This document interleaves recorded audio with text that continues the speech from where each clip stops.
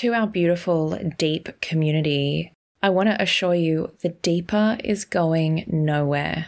And the same incredible content will be released every week, but now through Arise. It is going to be less trauma heavy and more inspirational, uplifting, but it will still challenge and push you to grow. For all your Deeper episodes, they are still available every fortnight. You can still get your deep hit with the Deeper subscription.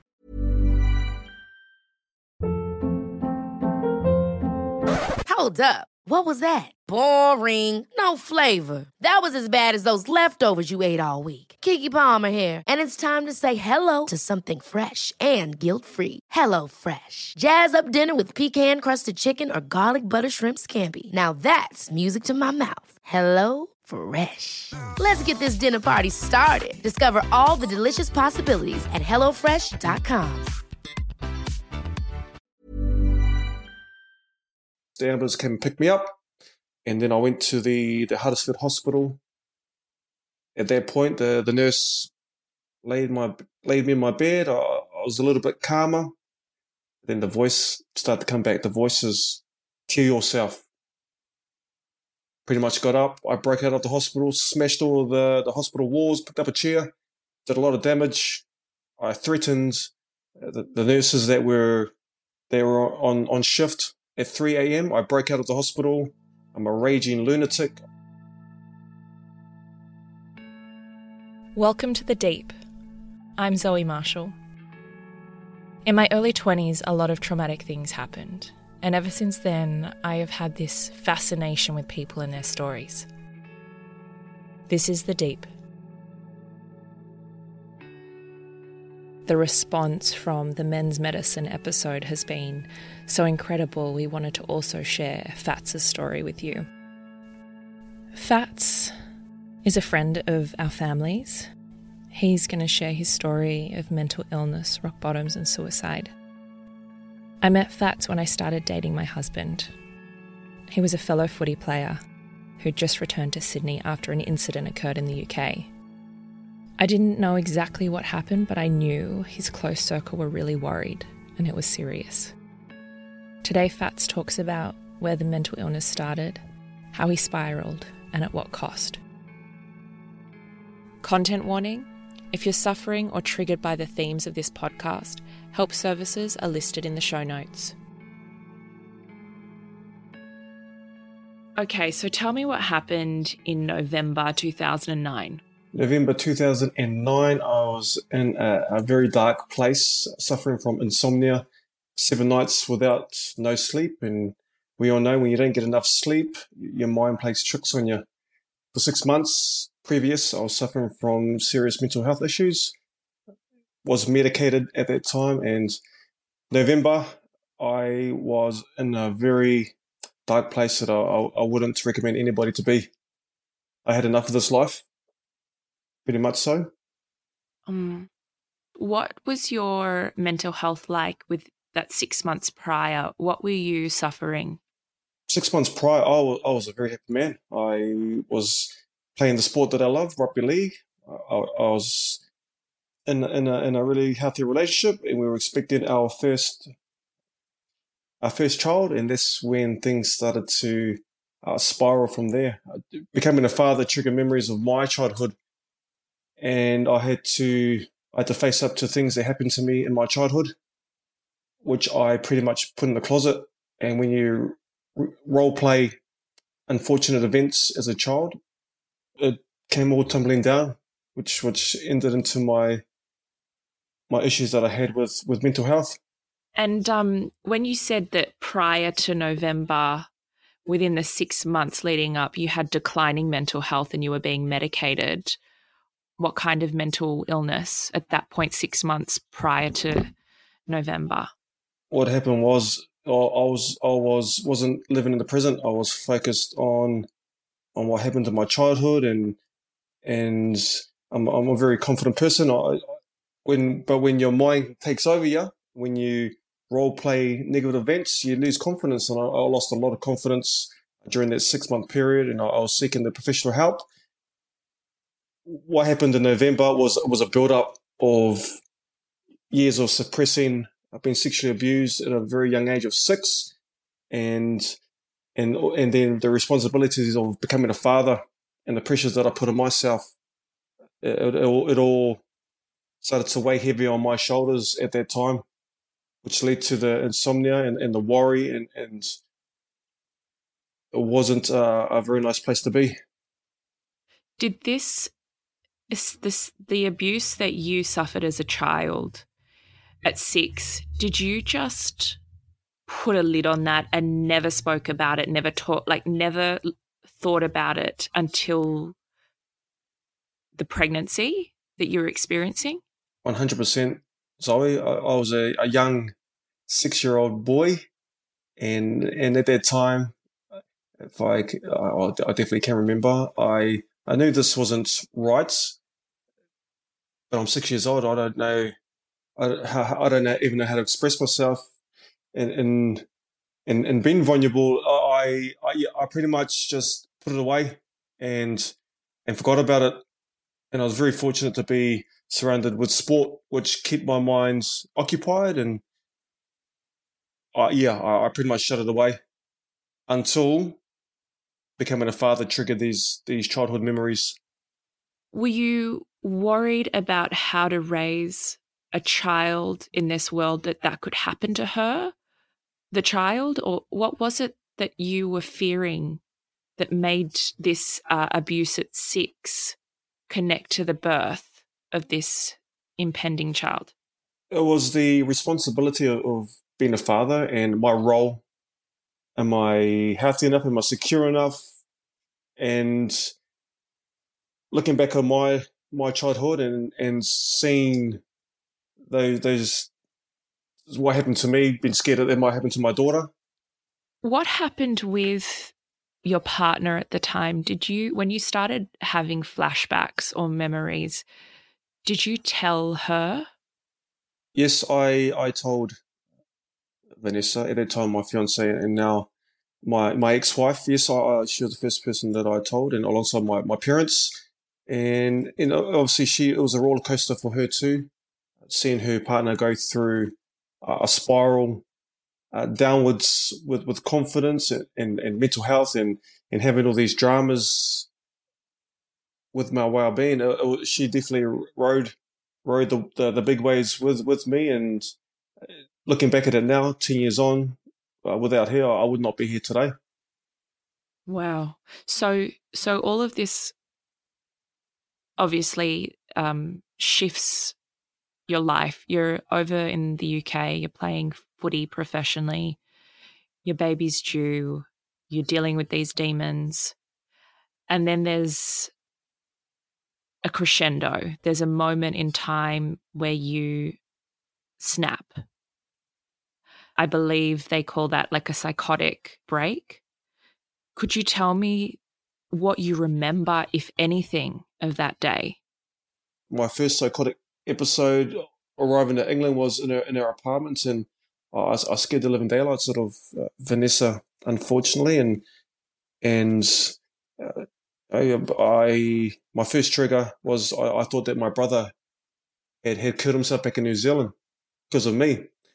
This is my psychotic episode, and I truly believed that he had killed himself because of me, and I felt that feeling. And Vanessa called the ambulance. The ambulance came and picked me up, and then I went to the Huddersfield Hospital.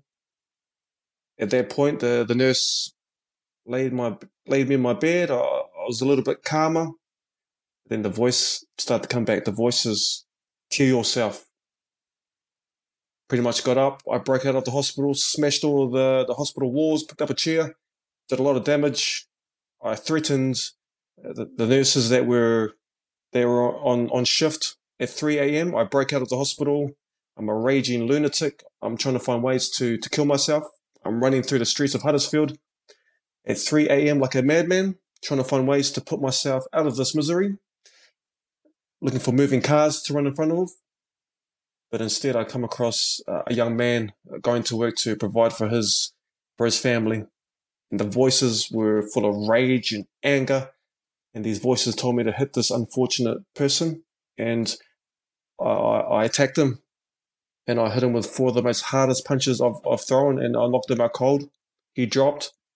I kept running, and I didn't even look back. My mind was full of anger and rage and all these voices, and fortunately, I was stopped by the police, where, again, I was full of rage and anger, and I had enough of this life, and that's when I was tasered and thrown in the jail cell. And pretty much in the jail cell, I had enough of this life, so I started banging my head against the wall until my head was saturated with blood. By then, the police knew that I was in trouble, so they took me to the secure psychiatric hospital in Halifax, where finally they induced me with some heavy drugs. So that was 7 days, no sleep, hearing voices, being scared. And that's when I slept. And when I woke up,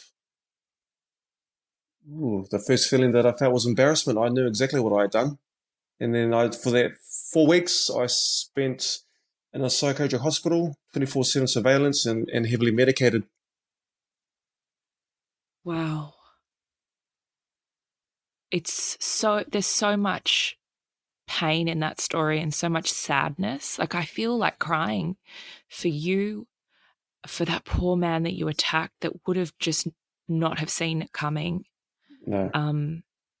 What happened to the man? Did he survive? He survived, and what I've been told that there was a bit of damage done, unfortunately, and I wish I could take back that time, and I think about the damage that I caused this young man and his family. The young man was just going to work to provide.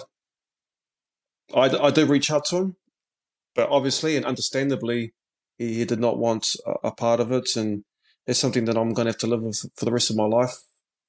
What happens in the facility when you're heavily medicated? What are the steps to get you back to your heavily pregnant wife? For those 4 weeks, I couldn't leave the facility, the psychiatric hospital. I remember taking a lot of medication in the morning, lunch, and at night time. It was a dark moment knowing that my partner was pregnant and she was at home. I was very fortunate to have support around me. My parents flew over from New Zealand to be with Vanessa and support myself during that difficult time as well. But being locked up, being pretty much being a professional athlete, living my dreams, to 6 months later ending up in a psychiatric hospital where suddenly the whole world finds out, and it did dampen my confidence, and it brought me back to reality, and knowing that I was in a very dark place, and I needed help. So you have a baby due in 2 months. I do. What happens after you're discharged? What happened? What I did was I went straight back to training, and although I went straight back to training, and I don't know how I did it. Zoe, I was on so much medication, my world was tumbling down. But I went back to training, and I managed to play a handful of first grade games again. I don't know how I did it. What? I was so sick. But at that time, the Huddersfield Giants were very supportive of me. My teammates were supportive, and I managed to get on the field. I wasn't convicted of assault. I was condemned on the Mental Health Act to be mentally unwell, which I was, and so I went back to training. I went back to playing footy. I played about 5 or 6 games, and I couldn't function. So I was on so much medication. I'm expecting to be a father. I think maybe actually at that time I was a father, and I don't know how I did it, but I played a handful of games, and I had to give it away. I wasn't functioning. I wasn't focused. When I was on so much medication, I was living in numbness, and I had to get my internal world back again. And in 2010, halfway through the season, me and Vanessa decided to move back to Australia, and I retired to be with family. Wow. And was it at this time that you were getting married? Yes, at that time, I was still trying to live up to this ego world, and I lost my sense of self. I was drinking heavily. I started to mingle with the wrong crowd. I started to never touch drugs ever throughout my professional sporting career. I took that seriously, but because I was in so much pain internally, I was looking for an escape. I had started to have a nibble in recreational drugs, which I had never done before, and I was anti. But because I was in so much pain, I started to hang out with the wrong crowds and hanging out with people who weren't actually taking care of me. But that was my choice. That was my choice and decision. What drugs were those?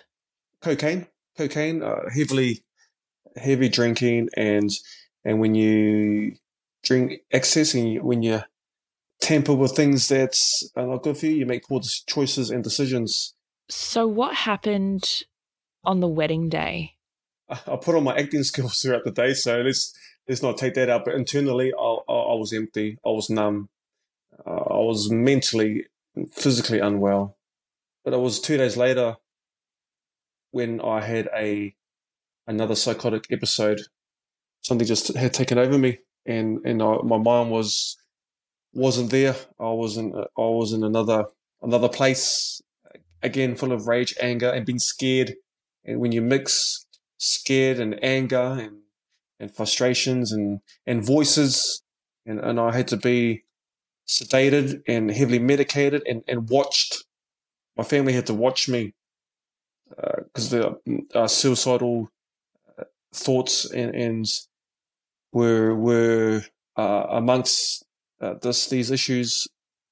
So yeah, I was watched for 5 days, and then I had to be physically put on the plane and physically taken off the plane and straight back to the hospital in New Zealand.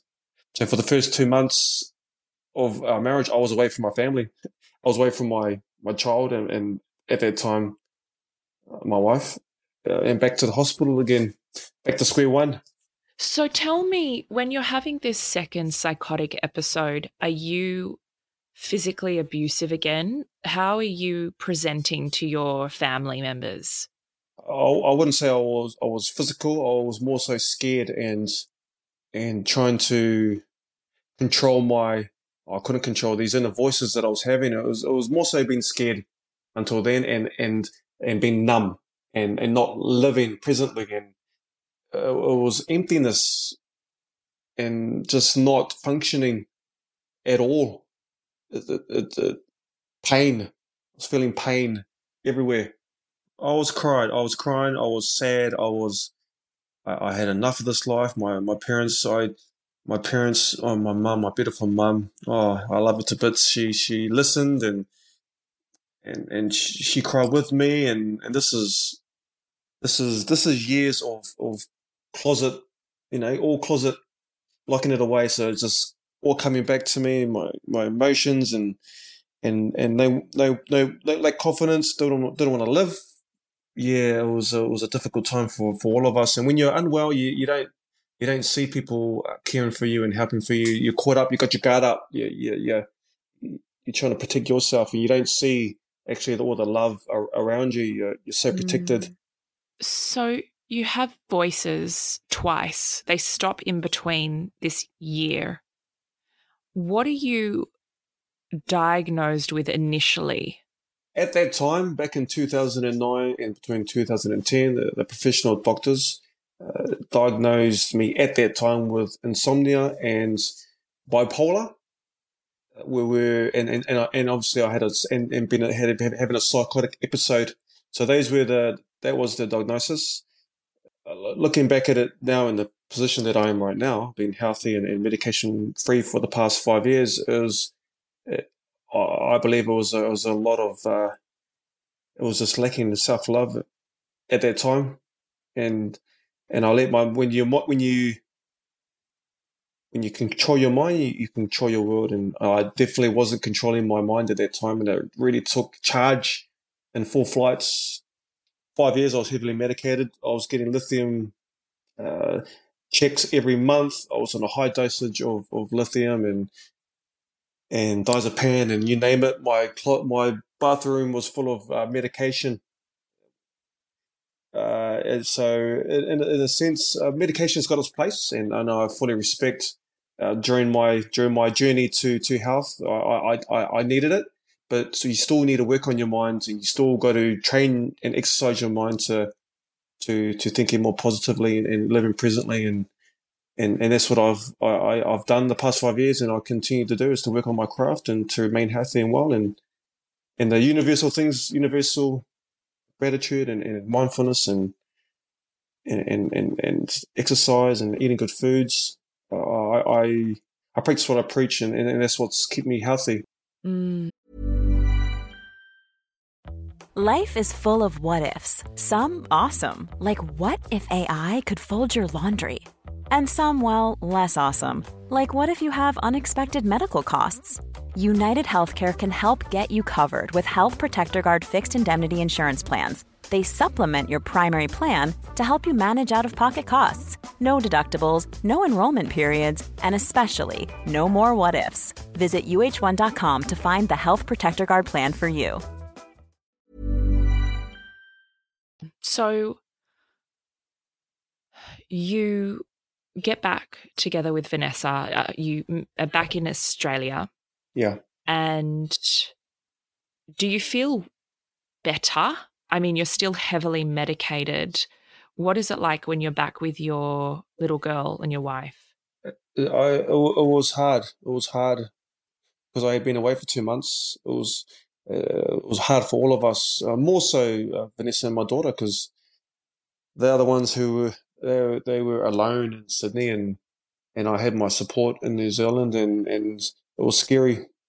She didn't know what was going on, and because I was living in numbness, I wasn't communicating with her. It was tough, but we held strong during that period of time. And I know those early stages. I've just retired from footy. I'm making really good money and then all of a sudden, where's the income coming in? So not only did I have to deal with trying to find another passion that I had since I was 6 years old. Now I'm 29, retired, mentally unwell, heavily medicated. I've got to look after and financially support my family. What do? I've got no trade. I've got no educational background because I played professional sport at the age of 17 during the first grade. What do? So now I've got to deal with these issues of rediscovering myself whilst under heavy medication. So it was tough. It was tough during that time, but I do know that Vanessa was very supportive, and I didn't feel pressured by her. It was probably more so from myself. Because it's a very common trigger for ex-athletes and ex-football players to deal with mental health issues in retirement. So I think that's a really valuable point.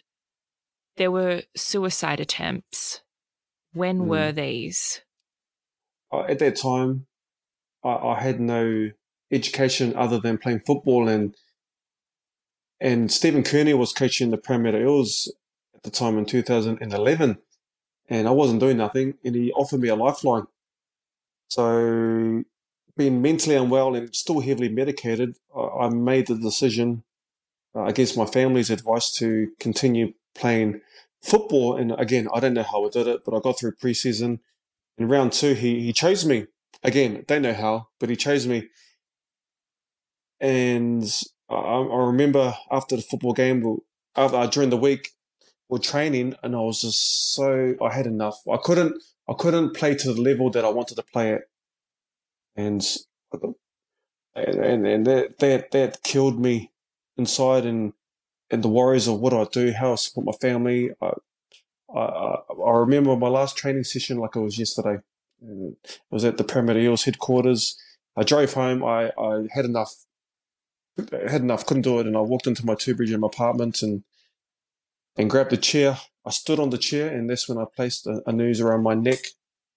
This was over, and I was texting my mum, saying goodbyes to my family, saying my goodbyes. they're screaming, they're crying, and it was a scary moment for all of us. While I stood on that chair and had a noose around my neck, I did see a picture of my daughter Gabrielle, and when I saw that picture, I thought to myself, "Is this the legacy I'm going to leave my daughter?" And that's when I removed the noose from around my neck, and I stood down from the chair. Vanessa rushed home from work, and I was taken to the hospital, and again back to the hospital, back to square one again. Gosh. So that was the end of my football career, 2011. Wow. I want to ask how so much love for your beautiful daughter. How are you parenting? Your daughter's 2 or 3? Yeah. She would have been 2011. She would have been just going on 2, 1.5. I wasn't. I wasn't living. I was there physically. Emotionally, I wasn't there for my daughter, and I'm just lucky that Gabrielle, Kaya, my daughter, had an amazing wife, and her family were very supportive during that time, and yeah, Vanessa was doing a lot while I was trying to rediscover myself and find myself and going through my baggage of issues. So yeah, the support was there for all of us, and very grateful for that. And understandably, that marriage, it's taken its toll, and you and Vanessa go your separate ways, and you're both in beautiful, loving relationships now. Now we can look back and focus on what we have now. We're creating 2 beautiful families. I'm still connected with her family and vice versa. And I see her now with an awesome man in Ed, and she's happy, and she's a great mum. And I have the utmost love and respect for Vanessa and her family, and for me too.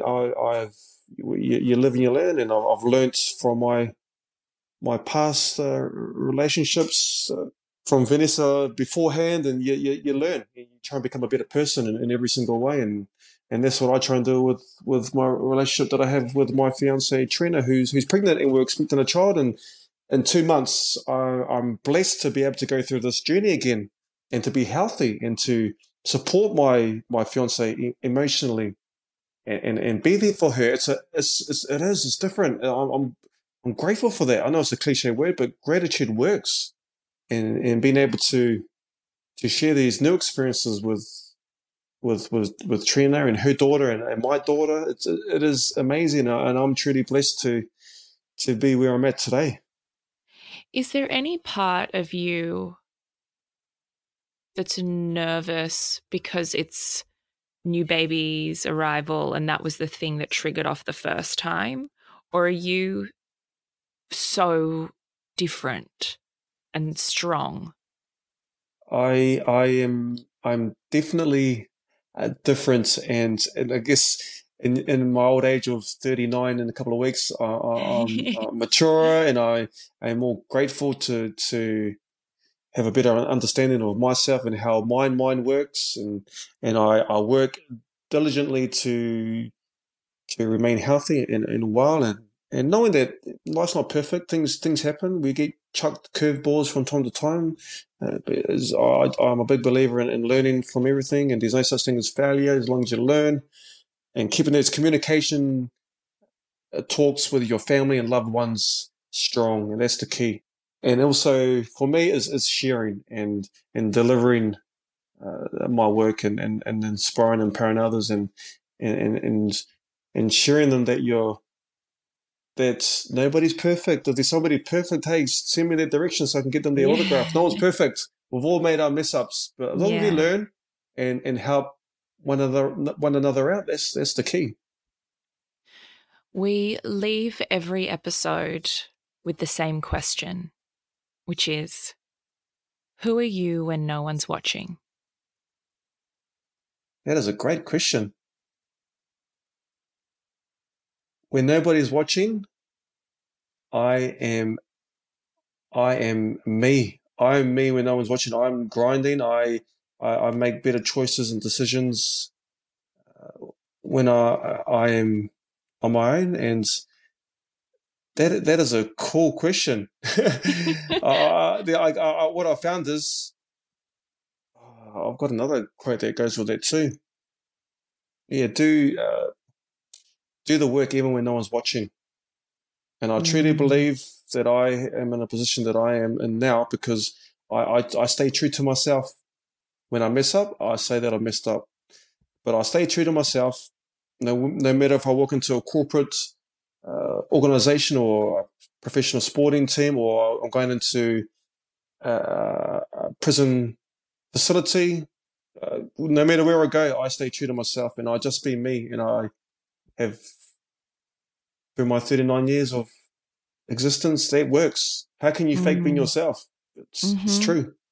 So good. I want to thank you so much for sharing your truth today, and that to let everybody know they can find you at internalstrength.nz. I appreciate it, Zoe. Love to the family. Take care. I hope you enjoyed this week's episode of The Deep. If it's left you with any burning questions for me or our guests, please hit us up by direct message on Instagram at What's the Deep.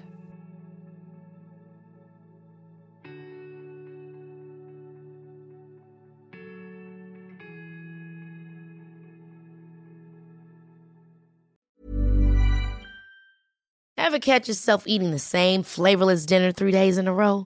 Dreaming of something better? Well, HelloFresh is your guilt-free dream come true, baby. It's me, Keke Palmer. Let's wake up those taste buds with hot, juicy pecan-crusted chicken or garlic butter shrimp scampi. Hello Fresh. Stop dreaming of all the delicious possibilities and dig in at HelloFresh.com. Let's get this dinner party started.